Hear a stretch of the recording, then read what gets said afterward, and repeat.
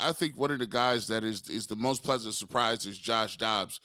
He's come out, he showed up a little bit. We've also seen David Bell flash a little bit coming off the injury.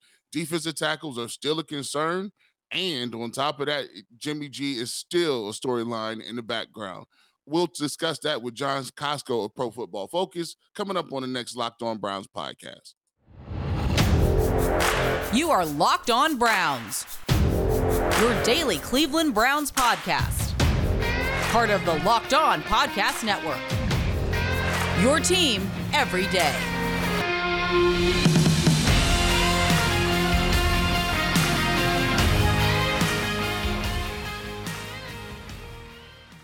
Welcome back, my friends, to the show that never ends, your daily delivery of all things Dog Pound LGB on the LOB, the Locked On Browns podcast, brought to you by the Locked On Podcast Network, your team every day. Garrett Bush, Jeff Lloyd, your hosts of Locked On Browns. We appreciate everybody who makes Locked On Browns their first listen every single day, whether it is on your favorite podcast platform, of course, now on YouTube. The growth over there just continues.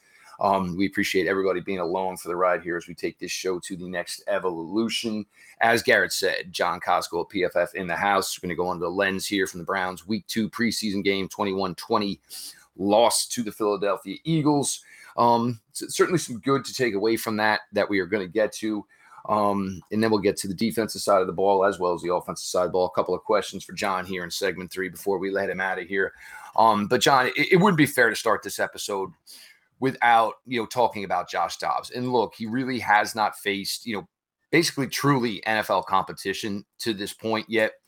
But I think one thing you're seeing here with Dobbs, and this is certainly, look, other teams have gone down this road. This is certainly something Browns fans we haven't seen, certainly since I've been covering this team, and certainly a lot longer. It is a team that's got as a guy at the quarterback position who's got the calling card of, hey, if nothing else is there, guess what? I've got legs. I can use them.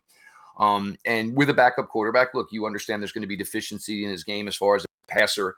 So having that ability and being able to make plays that way, but to put together 2 nice outings like Dobbs did, and I for one thought when he was first brought here, oh great, this is a buddy signing. They both he Deshaun Watson both had the same quarterback coach.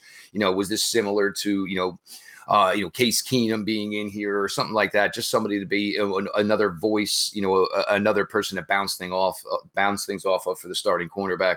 But for now, Josh Dobbs, he's done everything that is asked of them.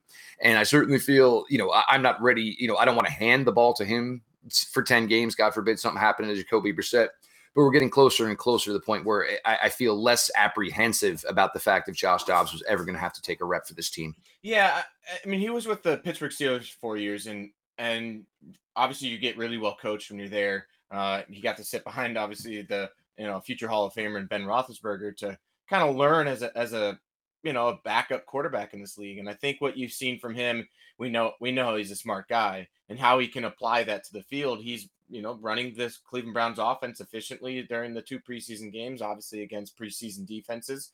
But you're talking about an offensive grade so far through 2 games of 87.3. He's really doing everything that you want him to do. He's got a couple of big time throws. When things break down, he can use his athletic ability to scramble and look good doing that. So really, he's kind of giving you what you're hoped for in your backup quarterback, that if push comes to shove, you can put him out there and not be at a big detriment. You're going to obviously be at a loss when you're putting in a backup quarterback over a starter, especially a guy that when all is all said, he's your 3rd string quarterback, but he's a guy that's going to be able to at least efficiently run your offense and just execute it as you call it. Sometimes people look at it as a detriment, and I understand that you want your quarterback to be able to stand in the pocket and throw the football when the pressure's on. But one thing that you have to look at, and if it's a quarterback that's a backup quarterback, if he's not going to be able to throw the ball as proficient as your starter, well, at least I want him to have something else he can hang his hat on if the play does break down. So for me, I've always said that I would like a backup quarterback. If he's going to be my backup, I understand that he's going to have some limitations throwing the football, but I also want some stuff that I can call that can give me a 2-way go, so to speak, in terms of his legs and moving around and making some first downs. And I think he did a good job of that against the Eagles, and has done a good job throwing the football as well. Yeah, absolutely. So you hit it right on the head with a guy that's a backup. He's not going to be as good at throwing the football, so he needs to have another thing to rely on. And teams, you look at the position as a whole for the quarterback. The quarterback position for the Cleveland Browns. They wanted to get more athletic there. That was pretty clear from this offseason. They obviously Deshaun Watson is a much more athletic quarterback than Baker Mayfield. There's been a lot of talk, John, and deservedly so here about, basically the way this wide receiver room is going to break and shake down. The talk is not stopping. Everybody, veteran wide receiver, veteran wide receiver, veteran wide receiver, veteran wide receiver. It doesn't end. And look, it's got to be tough enough for these kids to understand that basically they're maybe being given a role that they're not ready for. So it's tough enough to, go down that road and then kind of struggle a little bit. Bell, there was time missed. Anthony, doing everything right, but the easiest part, which should be catching the ball. Michael Hartley getting an opportunity, making a couple of plays here. The growth of these guys, and it's paramount. And I'm assuming every one of those three is going to be in line for big playing time in this final preseason game, because the Browns are going to have to look at that Labor Day weekend, and there's going to be a lot of names that, could be available to come in here and help out this wide receiver core. And these guys got to do everything they can to basically, fight. Obviously, when cut down time comes and there's going to be a lot of quality players available, it's going to be interesting to see what the Browns do if they add to the room. Obviously, losing Jakeem Grant is a big loss for, from the diversity that they wanted to have in that receiving room. But I think with Bell, he's a guy that we know that from a tape standpoint, and obviously the combine, he doesn't have the juice, the explosion that you'd want out of a modern day wide receiver. But he's a reliable route runner. Where he's going to be. He can find the soft zones and generally has good hands, even though he did drop a ball on Sunday. But I think with Bell, he's a guy that can be there and start day one and be a quality receiver. The Browns have an interesting situation in that wide receiver room. I think they want these guys to get a lot of playing time in preseason and in camp, and not have maybe a veteran wide receiver take away reps. And that's probably why what they're doing. And maybe when cut down come times, maybe they add another guy. But I think they want these guys to get as many reps as possible to see if they can develop and somebody, show up and say, hey, I this is my role and I'm taking it. Yeah, I think the receiver position is going to be the talk of the town between that and the defensive tackle for the rest of the year. Until somebody, Donovan Peoples-Jones, Schwartz, Bell, somebody has a big game and they put it back to back. They need a couple games in a row for people to stop kind of talking about it. I just think that, when you're doing roster building, we talked about this before, you can't have an all-star or a perennial Pro Bowler at every position. That's just not the way the game is set up. So I think that the Browns are content going into the season knowing that the wide receivers and defensive tackles may be something left to be desired. Yeah, we'll see. I don't think it's a smart decision to be kind of like left to desired. I think obviously Amari Cooper is an excellent wide receiver, and so you got a really good number one. But you do definitely want just a better overall group. I think you've got to expect more from those guys, and especially if you're going to be out in 11 personnel more often now with the system that you're going to be running over the past couple of seasons. You need guys that can get open and be explosive in that game, because just look at down south in Cincinnati, that offense is going to be lighting up the scoreboard every single week. Joe Burrow is going to be slinging it to some studs on the outside and on the inside, and they got a really talented offense. So you've got to be able to hang with those types of guys, and the way to do it is to counteract that with also a really quality roster of at the wide receiver position. And the Browns have a really good roster, and the weakness that they have is their wide receiver room depth. Because after Amari Cooper, I mean, it's a lot of question marks, and you need these guys to step up, and they have shown ability, but they need to be able to show it consistently week in, week out. Biggest issue there, obviously, is whatever we think Amari Cooper can be this year. These are guys who are going to get the targets early. What defensive coordinator in the world right now is going to say, all right, well, we'll just go one-on-one with Amari Cooper when Donovan Peoples-Jones is out there, David Bell is out there, Anthony Schwartz is out there. These guys are going to get their opportunities, because you'd be a fool if you're Carolina to not, make sure that you are, doing everything you can to shut down Amari Cooper week one. Big congratulations, Browns rookie defensive end Isaiah Thomas on the birth of his young daughter. We're going to get back here. We're going to flip it up to the defensive side of the ball here. John Costco joining Garrett Bush and Jeff Lloyd on your latest Locked On Browns. If you haven't tried Built Bar Puffs yet, you were depriving yourself of one of life's greatest joys. And guess what? There's a new flavor. Ready? Delicious, indulgent cookie dough covered in chocolate. That's right. Built has done it again. Let me introduce you to your new favorite. Cookie dough chunk puffs have a light and chewy texture, real cookie dough chunks, and of course, they are covered in 100% real chocolate. All the joys of eating cookie dough without the hassle of making it. Plus, it's healthy for you. Cookie dough chunk puffs are only 160 calories, and they have a whopping 15 grams of protein in them. Run to Built.com, snag a box for you and the family. It will be the perfect treat, or you can find a really good hiding place and just hoard them all for yourself. What's great about Built is that all their bars are made with collagen protein, which your body absorbs more efficiently and provides tons of health benefits. Eat something good and is good for you. You are going to love the new cookie dough chunk puff, whether you need a snack for your workout, a late night treat, or just to grab a quick bite. Built is the perfect protein bar, and they taste better than a candy bar. Ditch the calories, fat, and sugar. Grab yourself a Built bar. Go to Built.com, use promo code LOCKEDON15 and get 15% off your order. Again, promo code LOCKEDON15. Welcome back to the Locked On Browns podcast. G. Bush in the building, Jeff in the building, and we got a good guest on the line, perennial guest here over the Locked On Browns podcast, John Costco of PFF. First segment, we really talked about some of the offensive weapons that we saw. Had an opportunity to play David Bell amongst those guys, Anthony Schwartz, and of course, Josh Dobbs. We're going to pivot a little bit to the defensive side of the room, and we'll start with this, John. We mentioned the receivers, defense. We got a couple guys we were spot shadowing. Perion Winfrey was one of them. I think he had a 49% grade in the game against the the Eagles, right? 45.7. Okay, round up. Who's keeping track, right? Yeah, who's saying, So he had a low F. Like that means like if he had a test, he had to get 100% just to get a C. So that just put the perspective on how bad that was. When you look at this defensive line, obviously the strength is the defensive ends, the weakness is D tackles. Has anybody jumped out to you and said, hey, I deserve to start for the Cleveland Browns at defensive tackle? No. This flat out no. The highest graded defensive tackle in this game was Glenn Logan at 52.3. That just tells you everything you need to know about that position right there. Well, he's the A of the room for the week, John. There's that at least. Yeah, there's that, I suppose. So, like, you got Tommy Togiai, who was right behind him at 47.7. And like we said, Perion Winfrey was at 45.7.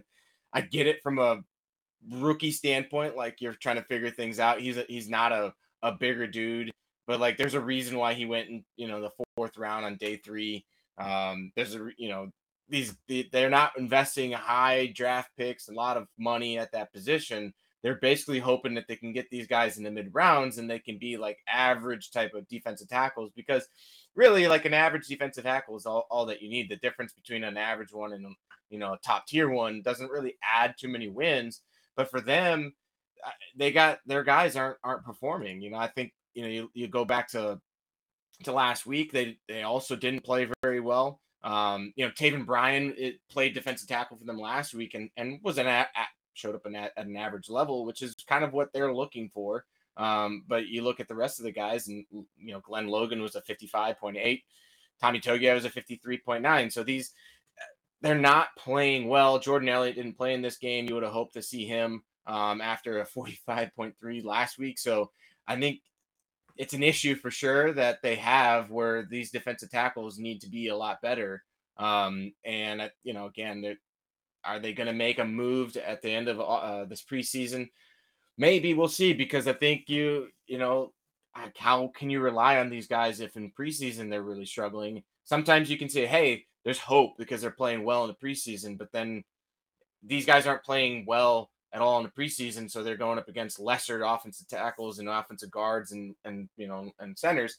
Now they're going to go up against the starting guys, and those guys are much better, much more well coached, experienced and stuff like that, and they're going to get even more mauled. So I think it's an issue for sure. If you're talking average, we're about 15 to 20 points away per grade from being average. So that appears to be, of course, the issue right there. I want to talk a little bit about Alex Wright. Week one definitely looked like, a rookie out there. I think this week against the Eagles played with a little bit more discipline, got more playing time early with Isaiah Thomas being out with the broken hand. It appears Isaiah Thomas is going to come back to practice this week with a cast on the hand. But for Alex Wright, and when this draft class had folded and was done, I said that maybe immediately there could be the path for Isaiah Thomas to have more playing time earlier than Alex Wright, because there was going to be a little bit of a learning curve with Alex Wright. Some more technique work was going to need to be done. At UAB, he basically did on the defensive line whatever they asked him to do, so they moved him around. He wasn't truly just a functional D end for his time down at UAB, but I think showed a little more discipline in run support. And it's going to be interesting, John, because this defensive end room is pretty deep. As we talk about the defensive tackle room, where there's certainly, it doesn't appear there's enough, this defensive end room is going to be interesting, because there's, some guys here, if they do get cut, they will immediately be picked up by other teams. But maybe talk about maybe the growth here of Alex Wright, and, maybe how important week 3 will be for a player like that. Yeah, he definitely needs to show up, and he's going to make the roster for them, because you don't invest a third round pick on a guy and generally cut him in their first preseason. But I think he showed well in this game, right? Like you talked about the better run discipline. From this game, he was a 69.1, which I know sounds not great, but that's getting closer to average. And our scale is not a pure 0 to 100 where you have to get in the 90s to get like the A grade or a good grade. A good grade is generally in the 80s, and the average is in the 70s. So like he's barely a below average, game and that he had from him. He had a couple wins as a pass rusher, but he had 2 stops in the run game. And like you said, I think he played a better game, kept his feet a little bit more. He had, he's a guy that they're going to want to use on stunts, because that's what he was really effective at UAB. And in game 1, I think he was maybe caught off guard by maybe some of the speed and the strength of NFL offensive linemen. Showed better in this game. So I think he was just more prepared mentally to handle that. And it kind of showed. So I think good progress from week 1 to week 2. That's kind of what you want to see from these young defensive linemen for the Browns. Unlike the defensive tackles, Alex Wright kind of showed up and just played better. Yeah, I thought he played with a little better pad level, a little better attention to detail. And like you said, I think overall for the defensive line, I think it's going to be something where, Joe Woods is going to have to, do certain things, right? There's more than one way you can skin a cat. Sometimes you can do it with just lining up because I'm better than you. Sometimes you can do it with, using it down and distance against the offense. And sometimes you have to manufacture some pressure or manufacture something to be able to stop the run. So I think that the defensive line, once Myles Garrett and Jadeveon Clowney come back, it's a tremendous upgrade, because then you have 2 guys, especially Jadeveon Clowney, who are really good against the run. So I think that'll help you out a little bit. So for the D tackles, it's just like, please don't get blown off the ball. Just don't get knocked into the linebackers and the defensive ends. Hopefully they can continue to in spot shadow here or there with guys like Wright and Chase Winovich and those guys as well. Do you see any surprising cuts at the defensive end position, John? So generally they're going to keep, obviously you're going to keep Myles, Clowney, Winovich, Wright.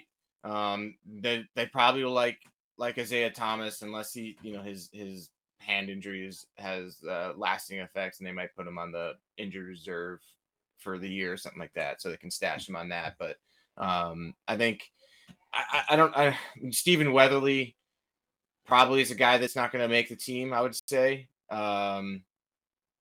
Would be my first thought. And I think, Curtis Weaver might be a guy that might be on the outside looking in as well. The dream is dead with Curtis Weaver, John. The dream is dead. Yeah, it's this game he had a 59 grade.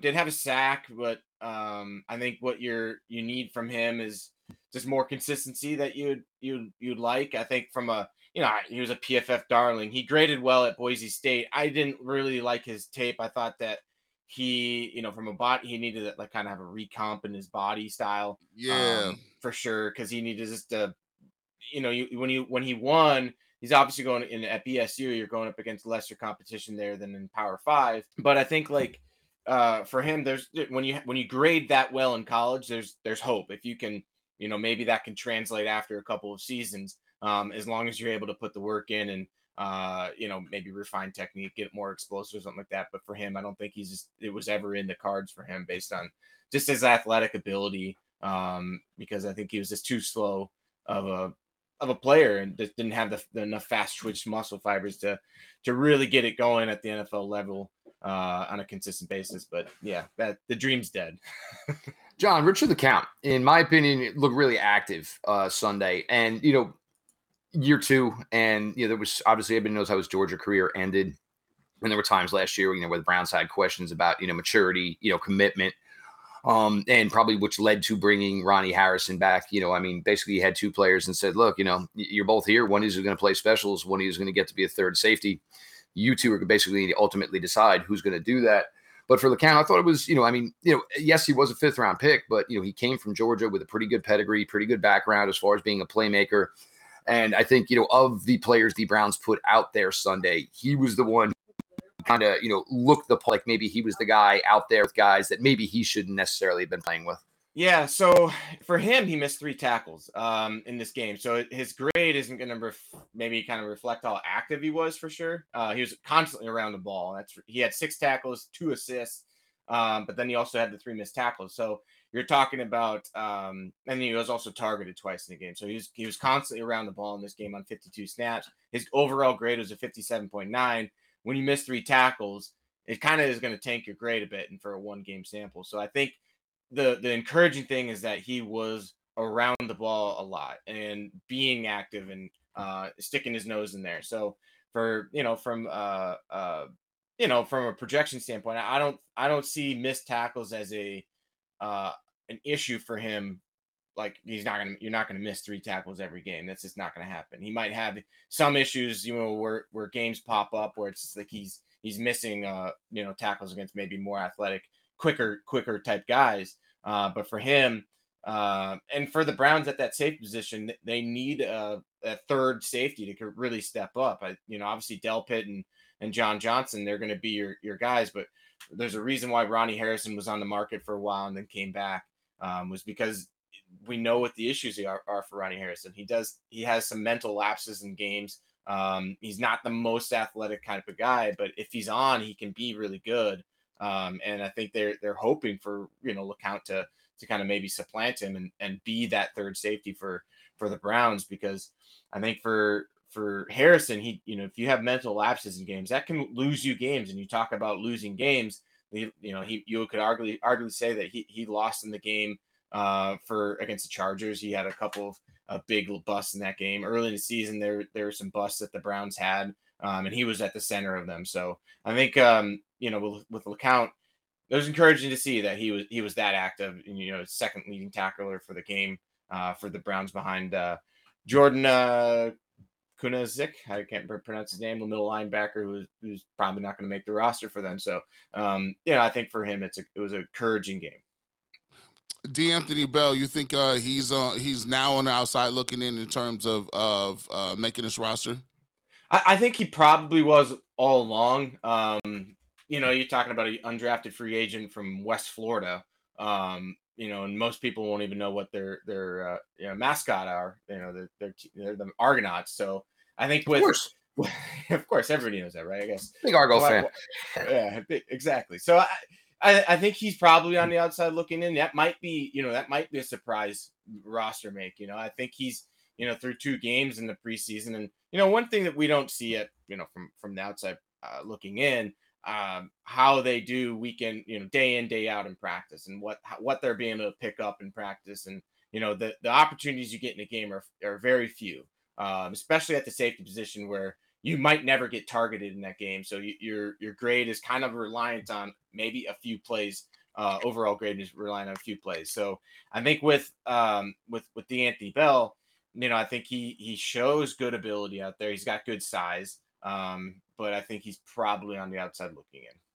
Well, the other thing with Bell is if you're going to come into a camp as a 24, 25-year-old rookie, you better look like you know what you're doing. And at least for, DeAnthony Bell, that looks to be the case. He doesn't look like a 21-year-old where he has no idea what's going on. We'll see if it works out for him. But, and now this is weird to say because, years ago, these types of players would get cut and would come to Cleveland. But now Cleveland's in the position where they're going to cut these players. And most likely they're going to be able to find a home somewhere else. Garrett Bush, Jeff Lloyd with John Costco. We're going to get to a little bit more here. A couple questions for John before we let him go. Appreciate everybody makes Locked On Browns their first listen every day, whether it's on your favorite podcast platform or, of course, now on YouTube.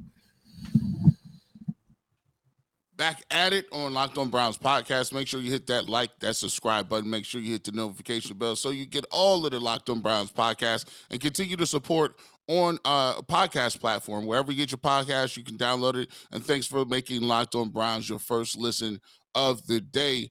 John, we kind of wrap this thing up, give you a couple questions on the way out of here. We've talked about, Cade York, a lot. I don't know, kickers are the dime a dozen now.